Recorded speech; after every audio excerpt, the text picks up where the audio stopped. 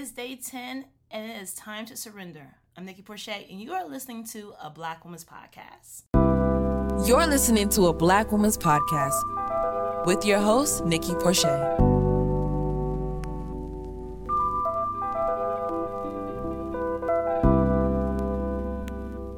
If you're like millions of people out there, you decide on January 1st you are going to be different. You are going to have your visions and work on your goals and just, you were going to do something different this year. You were like, you know what, this is my year.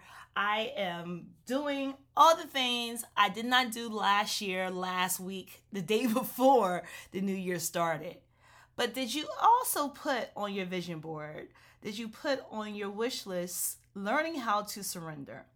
And I bring this up because when you are out of alignment, when you are not in a place to receive, all the things that you're working on are going to happen. And I don't mean to say that to discourage you or to make you feel less than, but sometimes the best thing that you can do for your desires is to let them go.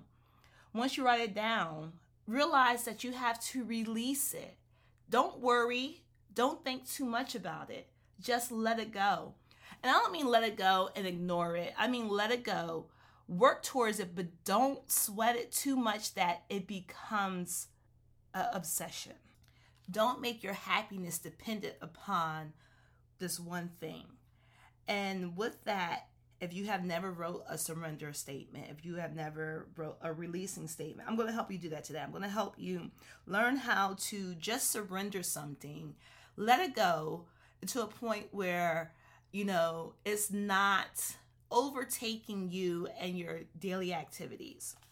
And if you heard anything I said before, I look for signs. I make sure that, I believe, but I use God, creator, universe interchangeably. And that's what works for me. So if this doesn't work for you, just take what I'm saying with a grain of salt, turn the podcast off. But however, if you are looking, if you are searching, if you are trying to figure out some things, try this on and see if it works. If it sticks like grits, keep doing it. If it doesn't work for you, move on. And that's really just what I'm saying to do also with surrendering.